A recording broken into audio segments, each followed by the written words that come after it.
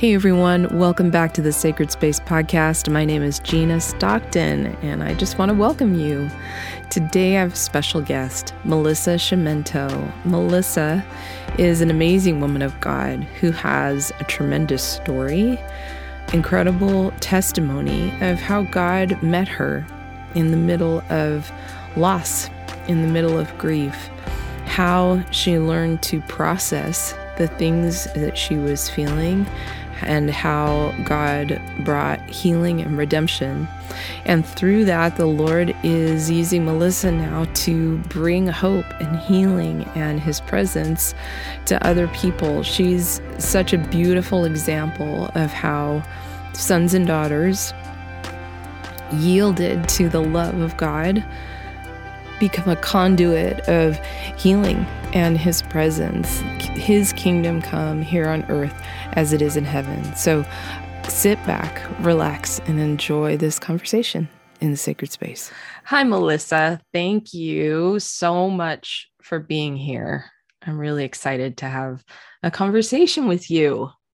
Thank you for having me. Yeah. So you and I have a mutual friend, my mentor, spiritual dad, friend, all of the things, Bruce Smith, introduced us over text. He's like, you guys had to have a conversation.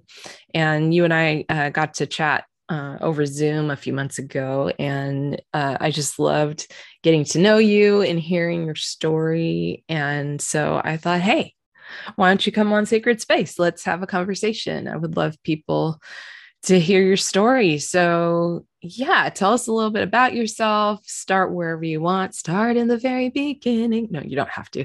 But just introduce yourself to the world. Okay. Hi there, Gina. Thank you so much.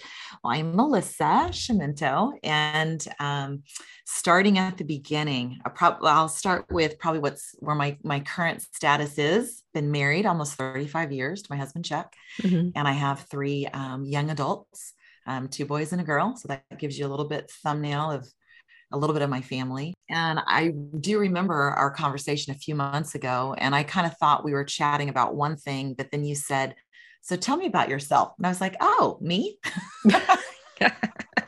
And so I love how you flipped that. And what was so beautiful is just what came out as I just shared about really the most impactful things in my life, which is true for a lot of people, their early childhood. Yeah. And mother and father, by the grace of God, tremendous privilege that I'm able to say this, is that they were godly, and they loved God and they loved each other. And that was fabulous. And we saw, the goodness of God and the faithfulness of God and the power of God. And that was really stamped in me really young. So that would probably, I think I answered you last time, like, here's one of my greatest strengths is that the Lord graced me with knowing His goodness and knowing His character. And it's one of the most important things you need to know is really who God is. Yeah. And to get it at such a young age for the battles ahead, for the things that don't make sense, for the things that do not turn out the way you think so, for the stories and chapters in our lives that did not end the way we wanted it to. Yeah, it's good. I think it's a critically great beginning. So I had that great beginning of God being awesome. And I had the blessing of having a father that did not put obstacles in my way for believing that God was good and He was a good father. And for that, it almost makes me want to cry, because I just got back from Mexico on our first missions trip with my husband and I, and we were with a lot of children who were rescued, and they did not have that beginning. Yeah. They did not have the beginning of a mom and dad who loved God and loved each other. And they were rescued from sex trafficking. And it's a great story of redemption and hope. And there were 46 of them, but I know they represent thousands. So when I say that, I also carry the burden of tremendous gratitude. But when I was 6, my mom at 39 years old was diagnosed with cancer, breast cancer, and she had a mastectomy. And you have to think this was a long time ago. Yeah. And and the treatments they use and the things they do with chemotherapy and radiation back then are different than now. Now they can do laser and specific, and which is awesome. Almost a little bit like how Bill Johnson must be feeling, right? Yeah. He has hosted this church with signs, wonders, miracles, humility, love for God, word of God, worship. I mean, I don't pretend to know them intimately but from what I've witnessed and the fruit I've seen, tremendous heritage of really stepping out in faith and believing God to be who he is, and seeing that. Yeah. And then yet not his life. Yeah. So similar, my mom and diagnosed with cancer and pretty much what the enemy said to me was sick, diseased, and dying from 6 until you're 17. She was in irreversible coma. And until you're 19, she died. Wow. And so that's a lot of my childhood, along with a contending, believing, faith-filled church, praying. Yeah. It didn't turn out the way they thought. They were devastated. They had whatever capacity they had. So another lie, which is part of my story, was the Lord showing me how the enemy had mingled in lies and rehearsed the past. The word of God and the characters in the Old Testament really brought healing and perspective to me. Like for instance, I'm thinking of Elijah. That really brought me a lot of hope. Elijah was in a place where he had, we would say, like an incredible ministry day, right? He calls fire down from heaven, ends a 3-year drought, kills 450 evil prophets, then ends up hiding in a cave, despairing, saying, I'm the only one left. Self-pity enters his heart. And that's really my story, is I think there were elements of self-pity entering my heart. I'm alone left. I'm no better than anybody else. I'm just like my father, says Elijah. And actually that wasn't true. And he kept on rehearsing that. You'll see maybe 2 or 3 times. I think it's 1 Kings 18:19, where Elijah said, I alone am left. I'm doing it all right. It's not working. They've forsaken you. I've done all these awesome things. It's not working out. And he repeats it 2 or 3 times and ends up in a cave. God calls to him. And in a way, I was in a cave, didn't know it, but it's like, if God can get you in a dialogue, he can heal your heart. It's it good. Can get you just like, wow, I'll meet you at the mouth of the cave. But Elijah still had to get up off his feet, right? I'm assuming he had to get up off his feet and come to the entrance of the cave. And Jesus met him there. Yeah, it's so good. And Jesus met me there and got me in a dialogue. And it was really the word of God. Really my most transformative with my story would be my parents, the word of God, and the Holy Spirit. That is really what has impacted my life the most and really equipped me the most. And so I would say part of my story is an extremely practical faith. Like, it's like, okay, so now what are the 4 steps? And also probably my reluctance, like a lot of humanity, the feeling of pain is just so bad. You're like, what can I do to make this go away? And so I find the steps of how to make that go away or how to heal it. With Elijah, Jesus calls him into, conversation. He heals him. And, are there some truths to Elijah's story? Did they forsake God? Yes. Were they abandoning him? Yes. Were they persecuting him? Yes. But was he the only one? No, 7,000 that had not bowed the knee. And so part of my story in the middle of my mom being sick, diseased, and dying was the I alone am left. Nobody gets me. No one's reaching out. Self-pity had entered my heart, but ever so subtly. And that's why I have such a passion for people to grieve well, to grieve with the Lord.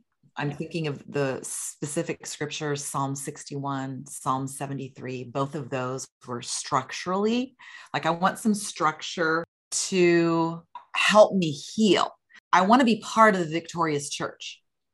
I want to be part of bearing fruit for the kingdom. I want to honor the Father by bearing much fruit. And I can't do that if I'm stuck and high-centered on a story, rehearsing the past that has some lies mingled with some truth. So I kind of have this fight in me, like kind of pretty vigilant fighter on, I want my heart whole. It's good. So let's go back for a second. So, diagnosed it when you were 6 in a coma. Yeah. What's the timeline? Like, when do those lies start setting in? When are you starting to lift your eyes? Like, what is that timeline and what did that look like in that journey for you? And then what was it like for your parents? It's like, that's a long time. That's a long time to be carrying the weight of someone's health and someone on a journey of dying. That's a lot. Yes. So the timeline was, I was 6, she was 39, which is young. Yeah. And then I was set. So between 6 and 17, she was struggling. And then irreversible coma when I was 17 years old. Yeah. When I was 19 years old, she died. Wow. And so that is a real clear, that's the process. In terms of when did the lies enter in?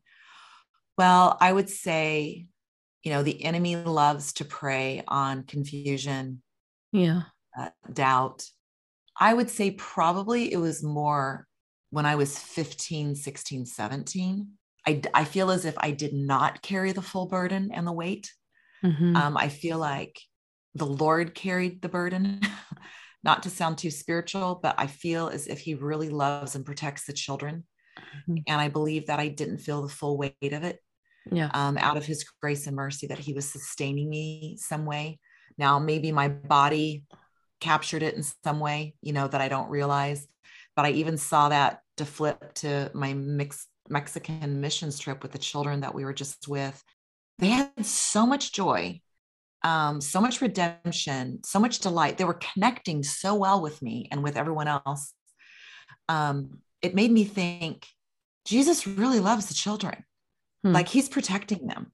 Yeah. So to give honor where honor's due, I really think the faith of my parents really, really helped shield me. It was a shield around me when I was younger. So I would say more 15, 16, 17, 18, 19. All these other people are healing. My mom's not healing.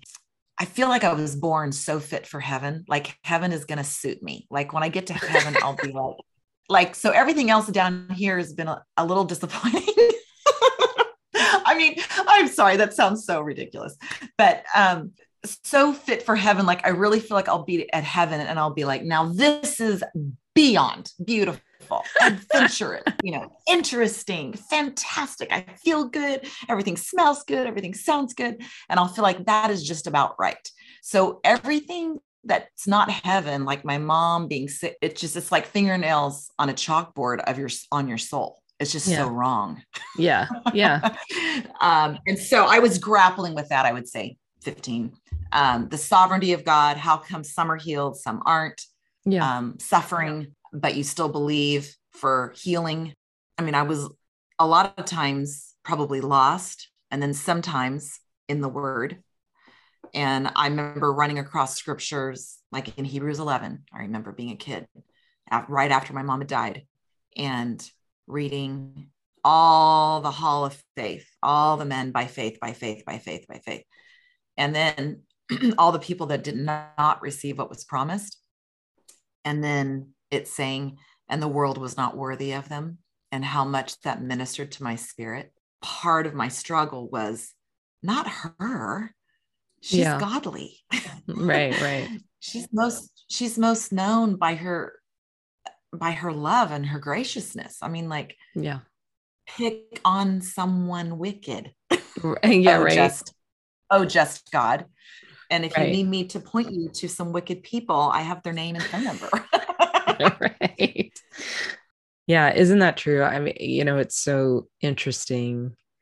We're made for eternity. And obviously there's so much we won't know till we're face to face with Jesus. But more and more, I am struck by how temporal this life is and the things that we hold as everything. But in the light of eternity, it's such a small piece. And we know we have a God who can heal. We know we have a God who can do all of the things that he said he would. We see it, and wrestling with that. This one gets healed, this one doesn't. I did an interview a couple of seasons ago with a friend of mine, Christine Burke, who is a walking miracle, had a glioblastoma, which is a brain tumor. It's like 90%, fatality rate, within a year of being diagnosed. And when I interviewed her, she was diagnosed 4 or 5 years ago. I mean, she shouldn't be alive. So she's sitting here, this testament of God's healing, and yet she's got a circle of friends. She started this cancer support group and of other friends who had cancer, most of them with less lethal cancer. And most of them at the time of that interview had passed. And so here she's grappling with her being the survivor, right? And that survivor's guilt, and trusting the Lord that, why am I here? Why are they not? How to surrender in utter dependence on the goodness of God, that he is faithful, that he is good, that he finishes what he starts, and that healing and wholeness encompasses so much more than this life on this earth. And the reality is your mom is fully healed and whole right now, right? As is mine. That's another story for another time. But yeah, it's pretty crazy. But to be a teenager, going through puberty, going through all the hormonal stuff. I mean, what a hard age in life in general. And then, you're there, at the, sitting in front of your Bible going, are you there? Is this Absolutely. True? Why? Just wrestling through all those things. So that's pretty significant. Yeah. And when you say looking at the Bible, are you there? I remember Psalms 91 being a scripture that was read, and we would read laying on my mom's bed.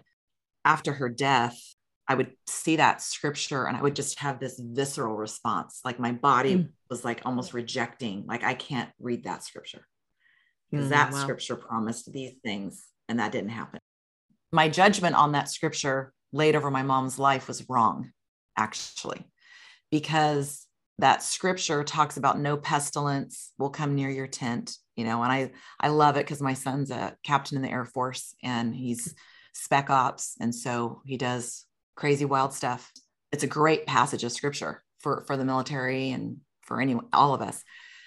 But the truth of that scripture now that I see, which I would just encourage everyone listening, if there's something that is confusing about the word of God, or the way you feel like you're experiencing the Lord, ask just for greater revelation, like to back up and really see, because I read that like, hey, you promised a perfect life, and that's awful, because perfectionism and idealism is actually pride. Instead, it's actually, he said, I'd rescue you when you're in trouble. I'd be there. So basically he talked about trials, tribulations, trouble, and rescue. Well, you don't need any of that unless you're in trouble. Right. So need rescue. So I just say that to say, you're right. So there was a time where the word of God was almost painful to me. The pursuit of wholeness and healing and miracles and all that stuff, which is good, but it can go to the point of there's no permission to grieve. There's no permission for loss. There's no permission for sadness, even. There's no, you know what I mean? And that's such a disservice to us, because Jesus grieved, right? Jesus suffered. He says that we're going to suffer, and he promises to be with us. But there is something about the process of grief with Jesus, the process of grief in God's presence, that is a significant piece of the journey to healing and wholeness. And if we don't allow ourselves that space and trust that God is the safest place to take our grief, then we're actually kind of blocking ourselves from, we're the very thing we're building to protect ourselves is the thing that's keeping us from freedom and healing. I totally agree. I feel as if we have truncated ourselves and not talking about emotions, honoring them well, and really ineffectively not loving ourselves well. So sad angry, hurtful, confused, doubting, if we're scared of those words and those emotions, we're not going to be whole. Yeah. There's not going to be a wellspring of life. So how can I guard my heart with all diligence, for from it flow the springs of life, if I don't express those things in the presence of the Lord and get healing from the Lord? And so I absolutely agree. I'm just reiterating what you said. And I believe that there's, it's a new day. It's new things where we're going to be honest and truthful and authentic with our true selves and our true stories. Yeah. In that, we get free. And in that, others get free. Yeah, absolutely. And to heal, we really want to be able to go to where we can be truthful, authentic, real, where we can hear the truth. Yeah. So there's this passage of scripture, and it's where blind man, beggar, son of David, have mercy on me, have mercy on me. And Jesus is basically turns around and says, what do you want me to do? Do you want to see clearly? Yeah. Do you want to see? And I think a lot of times, to put it towards where I was stuck in rehearsing my past and believing some lies, you're alone, you're missing out. Yeah. Those are the two main things. The Lord was like, do you want to see clearly? Do you want truth in your innermost being? Yeah. Because the truth will set you free. And so when that process did happen, and I can share with you what I've done in terms of processing, then I was able to have healing. But also, if one of our goals is that we believe that God is going to bless authentic family and authentic community, if I'm not authentic with myself, how can I add anything to you? So I think I agree. Being real with your pain, telling your truth story, but not getting stuck. Right. And that's, that can be a fine line, because it's easy for that to become our identity, like our trauma to become our identity, rather than a testimony of redemption. And I like what you were saying of like, do you want to see? Like, do you want to see clearly? And part of that seeing is seeing the redemptive work of God in the midst of brokenness and pain, right? That all things do work together for our good and for his glory. But that's not a slogan. That's not a cheap little verse that we find in Hobby Lobby and put on our wall. It's a hard verse. It's a verse that we can actually hurt people with if we use it in the wrong time. But when you walk through the valley of the shadow of death, and then you see God's redemption on the other side, it changes you. Like, it reorients your faith. It shifts your perspective and your understanding of God's love.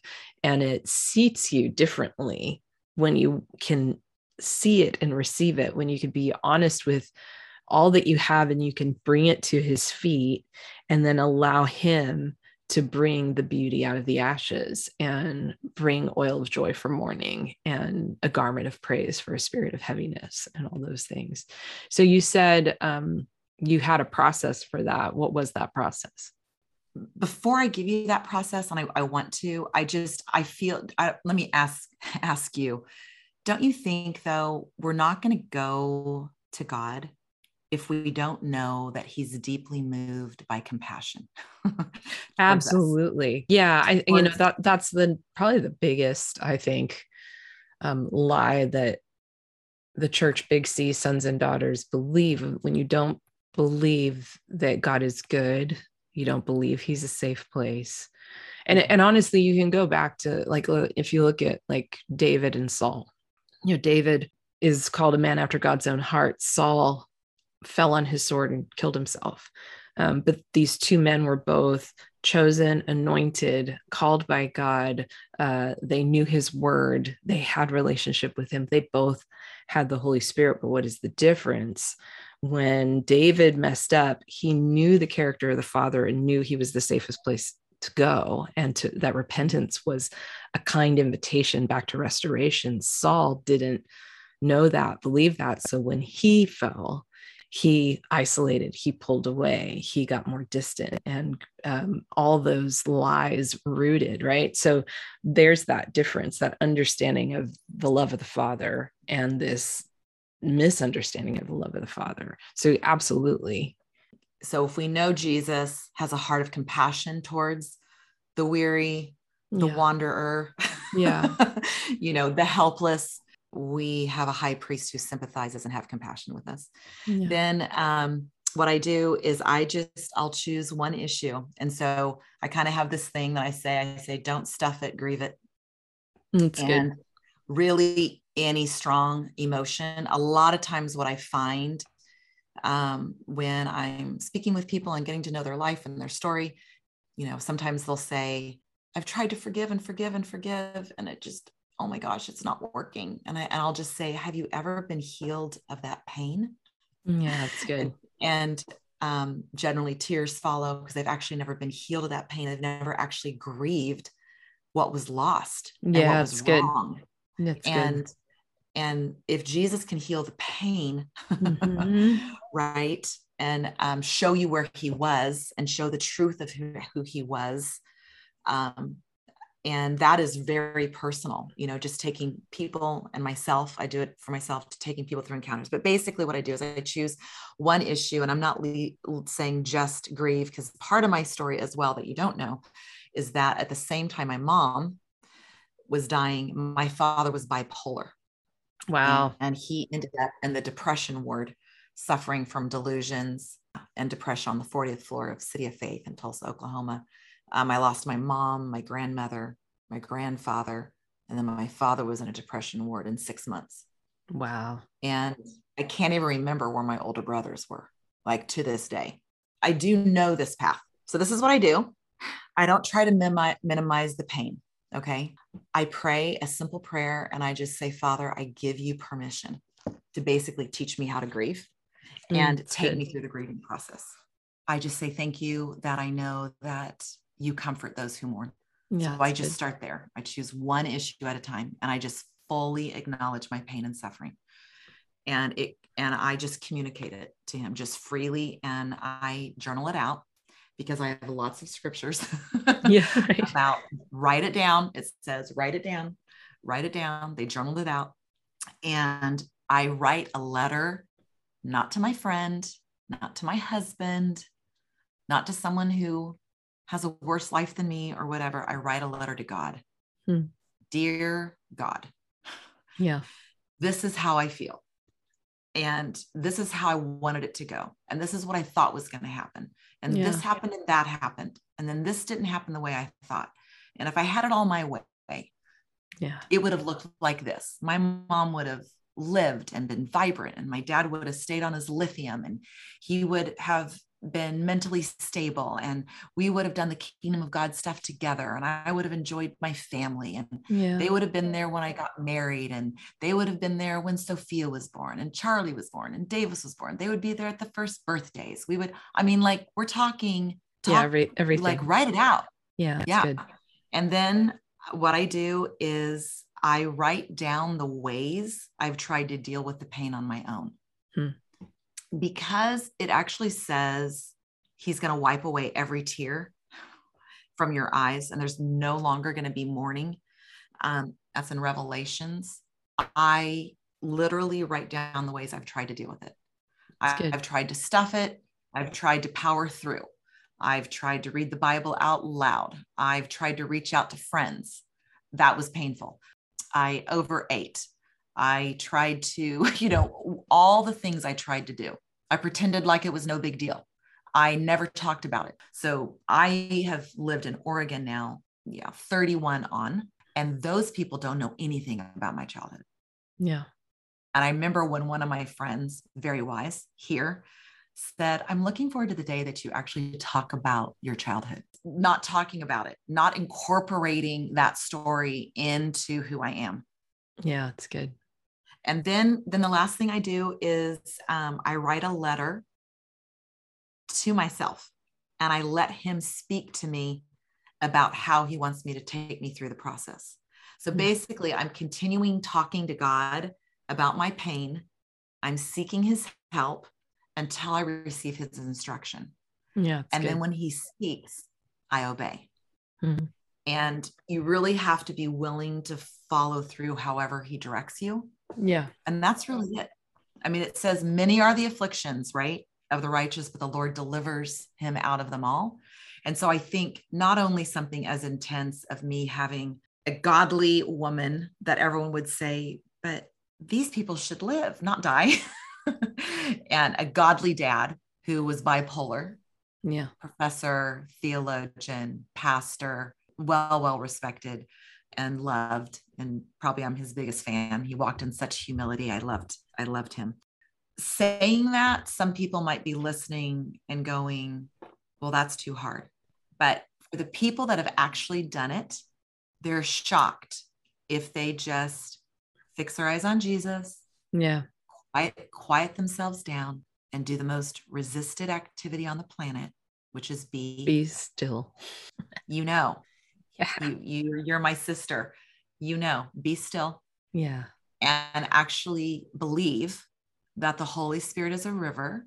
If you've received faith in Christ, he is a river flowing out of you, and honoring the flow of the Holy Spirit and allowing the Holy Spirit to do what only he can do. If you really believe that, then you can say, Holy Spirit, write through me. What do you want to say to me? Yeah. And I do help people get out of the way so the Holy Spirit can say what he wants to say specifically to you. So that's what I did.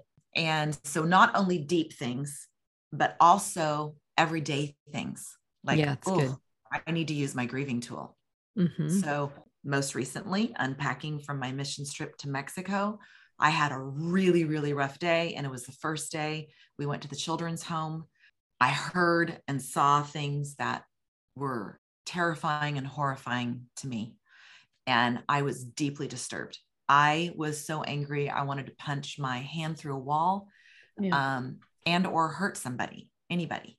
And which I know sounds funny, but I was a mess. And sure enough, with no Wi-Fi, I actually have my little godly grieving tool.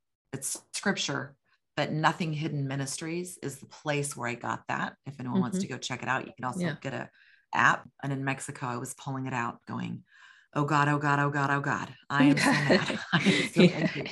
Punch my head through a wall. This is what happened. That is what happened. This is what not should have happened. If I had it all my way, it would have gone this way. And so I got turned right side up so quickly because the enemy wants to take us out. Yeah. Because I was supposed to minister to the kids with devotions the next morning. And I was supposed to minister a gentleman who his brother had hired a witch doctor to curse him and die. And so I ended up, by the grace of God, being able to minister. Like the Lord said, he's forgiven him well. He's blessed him well, but he still has judgment on him. You need to help him. Judge not, lest you be judged. So you need to actually help him remove the judgment he has against his brother. And we're going to pray for the neighboring village. And so those two things happened the next day, but those two things would not happen because the enemy wants to stop up my well. He doesn't want me to find my voice. He doesn't want me to allow the Holy Spirit to flow through me. He certainly doesn't want me to touch anybody in some Mexican village, or minister to the children. So I got pierced with stuff that shouldn't happen. I'm just saying it works for everyday stuff that just happened, and writing it out. And, the Lord will tell me, he'll be like, I want you to stop. I want you to breathe, and I want you to lean into me. Yeah, it's so good. Yeah, there's a couple of things there's so much, but there's a few things that you hit on. I love that. And it's so critical, allowing yourself to grieve what was lost. And I think, I went through that. My mom died. My mom wasn't a believer. She was an alcoholic my whole life, bulimic, tragic, self-hatred, and lost in a lot of ways.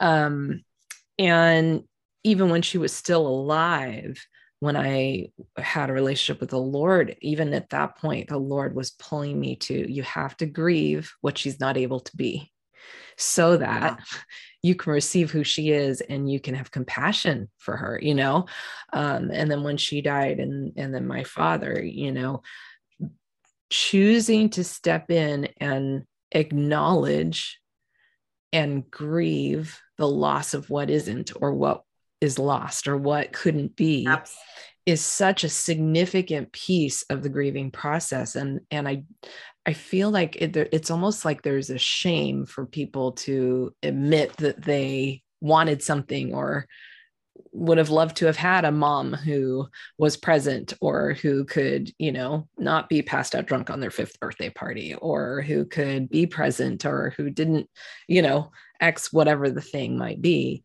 And that's such a significant thing. You also said at one point, actually earlier in the conversation, but I think it pertains to this, is there's so much grace. Like, you're saying it's hard for people. And if the invitation is to come all the way over here and you can come this far, Jesus is going to meet you here. He's going to come to you. So step as far as you can, because the kindness of the Father and the love of Jesus is going to meet you there and go, you know what? I can work with that, baby. Let's start here, because healing, it's like an onion, like it's layers, So it's like, let's go to the first layer. If that's all you can take, let's just do that layer and sit with me, be with me, because when you're ready, we can go to the next layer. And so there's something really sweet about that. And then when, as you're saying, for everyday things, this becomes a rhythm of your life.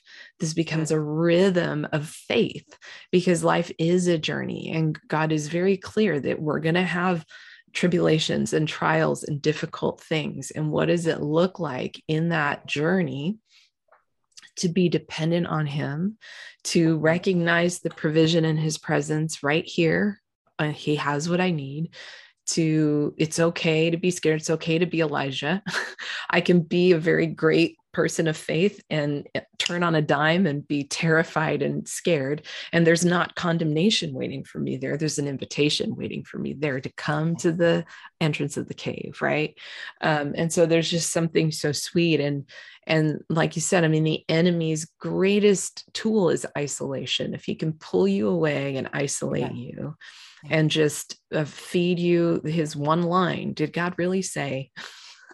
Did he really, and sowing that doubt, then he's going to keep you in that perpetual place of unhealth and not of no wholeness, right? How is God moving through you now? It sounds like, it's so powerful. And I think people also underestimate that when you receive healing from the Lord God, then it's never just about you, right? No. God is a redeemer and he's a multiplier. And so as you receive healing and wholeness from him, then you become an instrument of that, a vehicle of that to others. And so I think you've been doing that, and then God's kind of opened that door for you. So what does that look like? Do you want like in my past or just like current right now? Maybe a little bit of both, like maybe a little bit of the journey, because I think, one of the things that I've been recognizing, relationship with Jesus is dependent on my pastor, my favorite speaker, my favorite worship team, the program, the mission trip that my church has, so that I can feel like I've done something. And we tend to abdicate our identity, our authority, our gifts.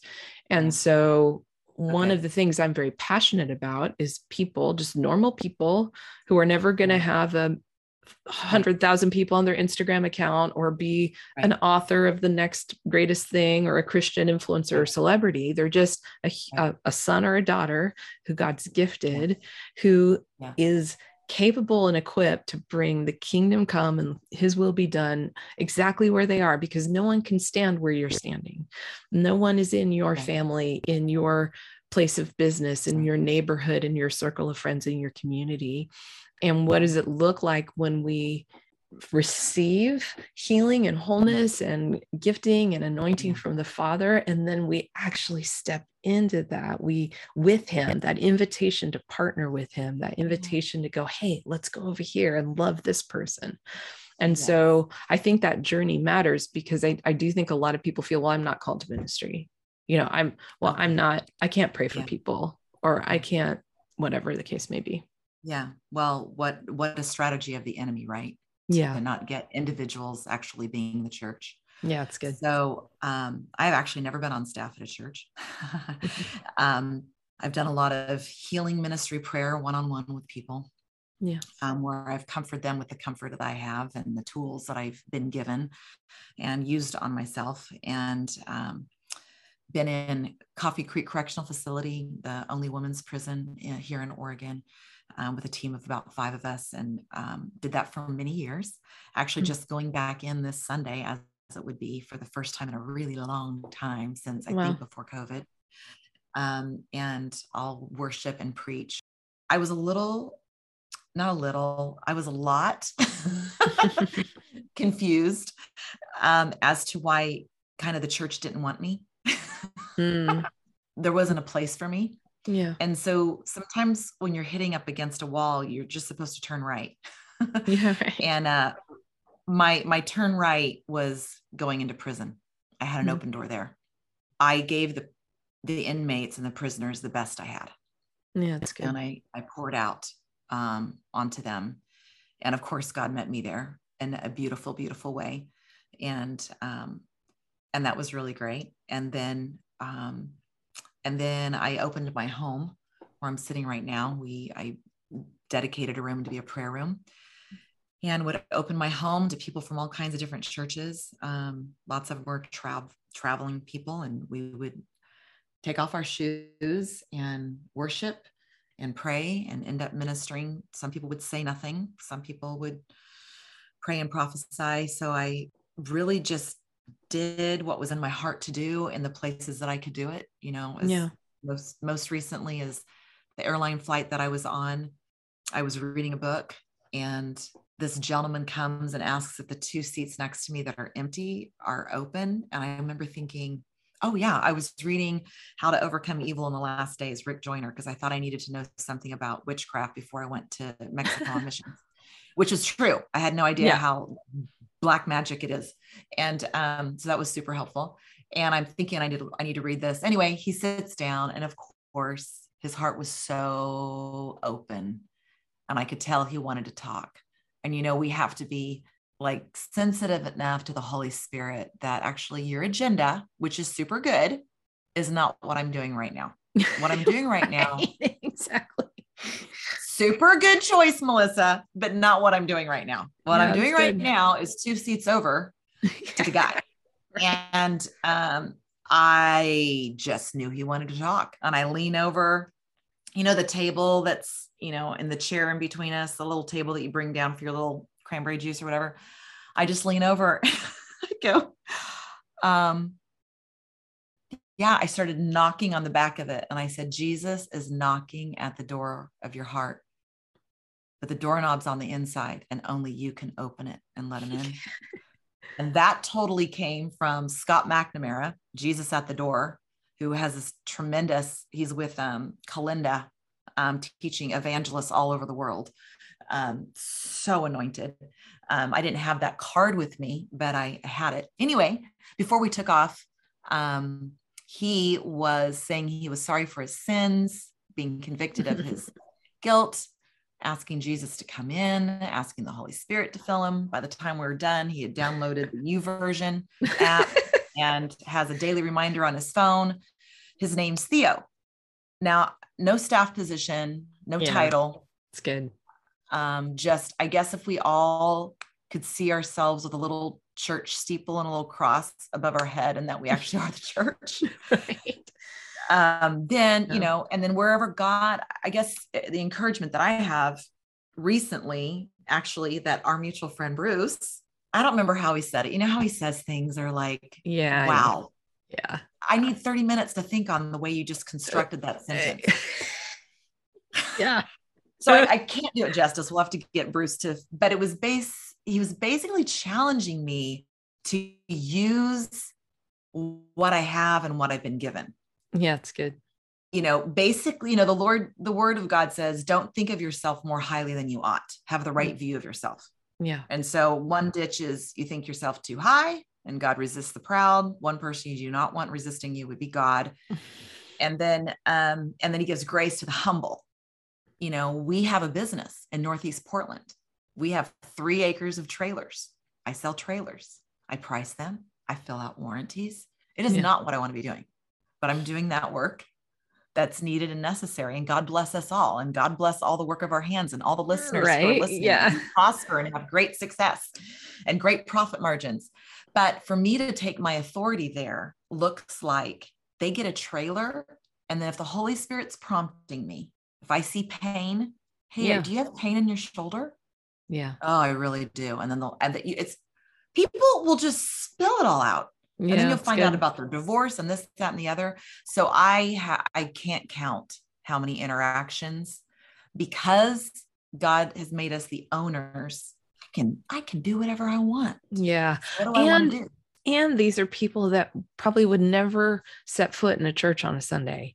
And I, it's interesting because I feel like, especially the last, several years, there's been a big, revival's coming, but we're defining revival in our kind of little Western evangelical construct of a stadium. It's really full with lights and everything. And, either Bethel worship or Hillsong worship or Mosaic. Right. And this is what, revival is going to look like. But no, I think revival is going to look like this.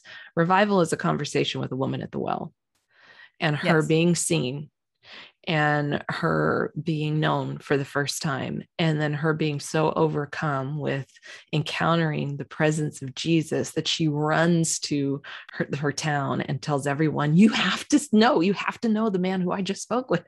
You have to meet this person, And I think revival is going to come differently, but it's going to require sons and daughters to step in, sons and daughters to trust who their God is, to trust who he says they are, to take a risk, right?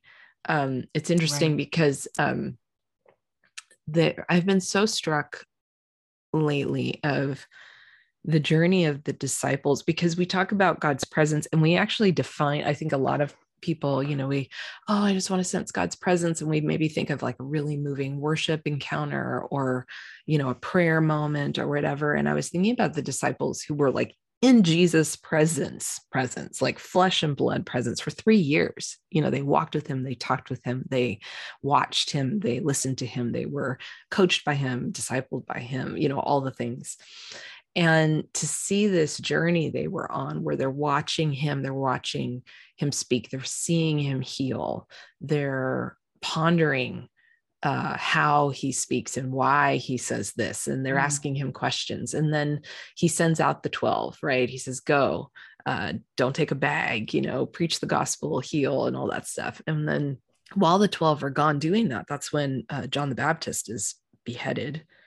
And they come back and they're debriefing their experience. So they're probably have all sorts of stuff swirling. Who knows how awesome or terrible and all of the things it probably was, right?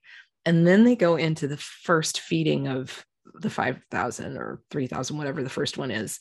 And it's so interesting to me because they're like, well, maybe we should send them away, or should we go buy food? And Jesus is like, what do you have? And they bring the couple of fish and the loaf, and then Jesus blesses it. And it says he divides it among them. And I think we have this preconceived idea that he blesses it and there's suddenly mounds of fish that they then pass out. But he takes this teeny lunch and he divides it among 12 men. So when you think of that, like it's a little teeny, their basket had a morsel in it.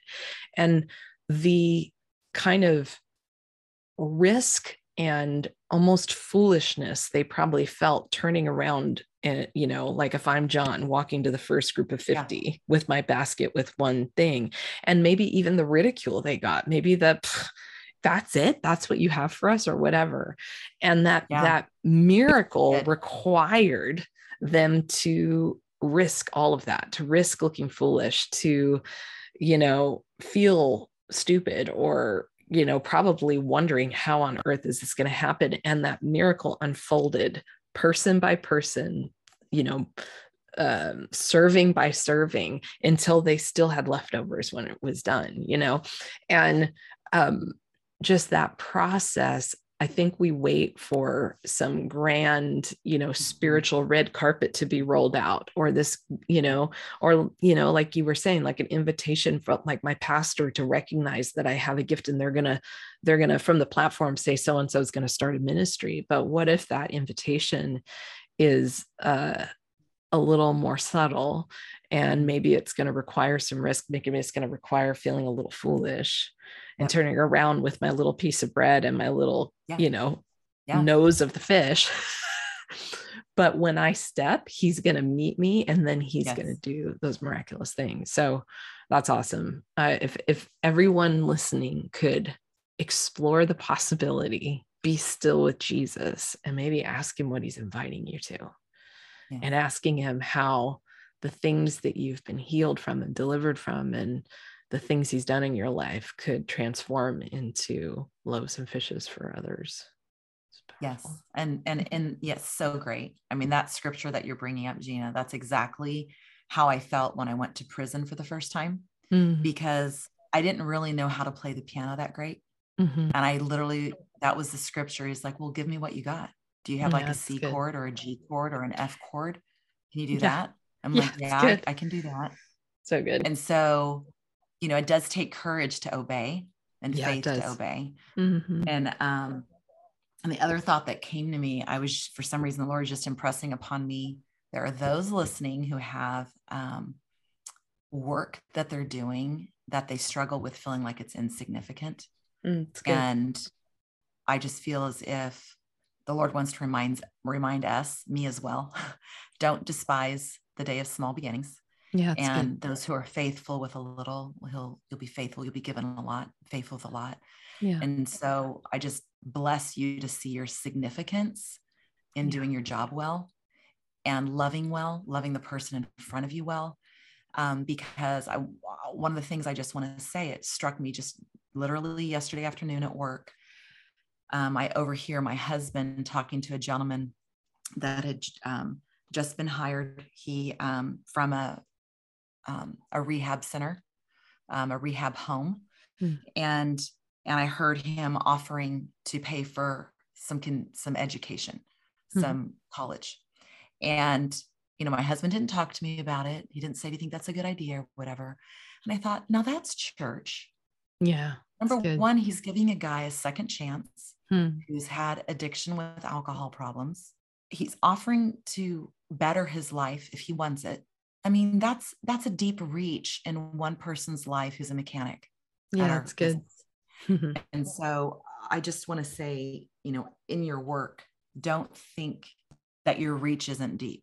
Yeah, it's not significant, because I believe it is, like you said, Gina, those people out there in your workplace, marketplace, they're people who will never come to church, but wow, they get a touch of maybe a little bit of faith or hope or love. It's not yours. It's just coming from the Holy Spirit. You're just a vessel. Yeah. So I want people to see that they are carrying that and to have their head held up high. Melissa, this has been a total blast. Thanks for taking the time, and thank you for just sharing your journey, and just God bless you for all that you're doing and the things that God is entrusting to you. And I pray that you would just have wisdom and confidence as you steward those things, and that you get to just sit. And, it's I think the best part is really, the bottom line is we just get a front row seat to watch God do his thing, to watch him meet people and bring healing and do all of those things. And to see that is overwhelming. It's powerful. It's humbling. It's all the things. So thank you, and God bless you. And appreciate you taking the time. Well, before we go, I want to take a moment to pause. There's a lot in this episode, and I would think potentially a lot of things bubbled up. Do you have areas in your life that you have not allowed yourself to grieve? Maybe you were brought up in a Christian home. Maybe you've gone to church your whole life. But you were raised in an environment that said that your emotions were bad. They're not to be trusted.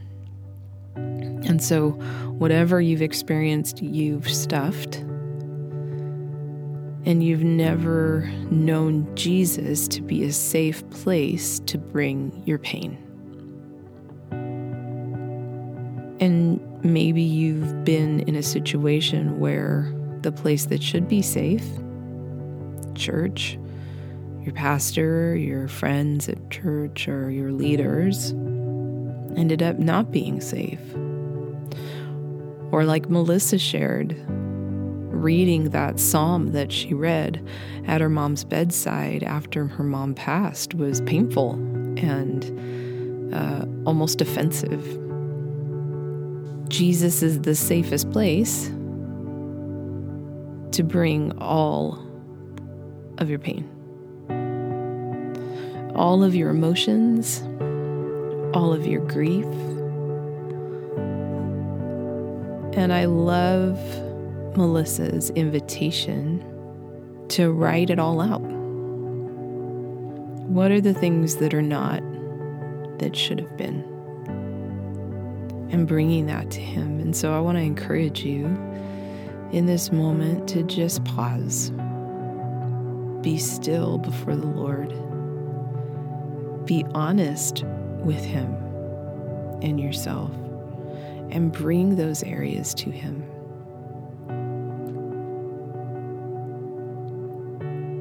And know that as you heal,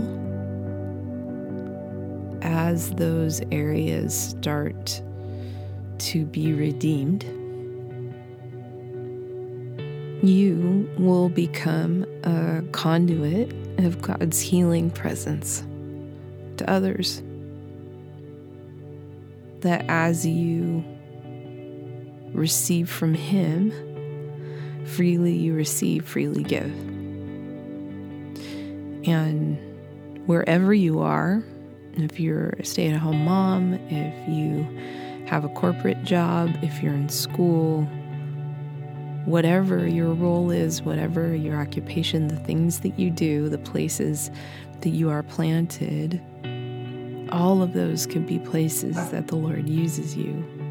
All of those could be places that the Lord brings his healing presence and peace.